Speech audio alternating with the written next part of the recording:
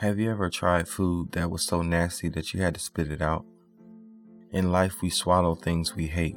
We feel we have no choice but to accept what comes our way. It is not the case. When you don't want something, don't bother accepting it, for it will hurt you in the long run. Spit it out and try something else.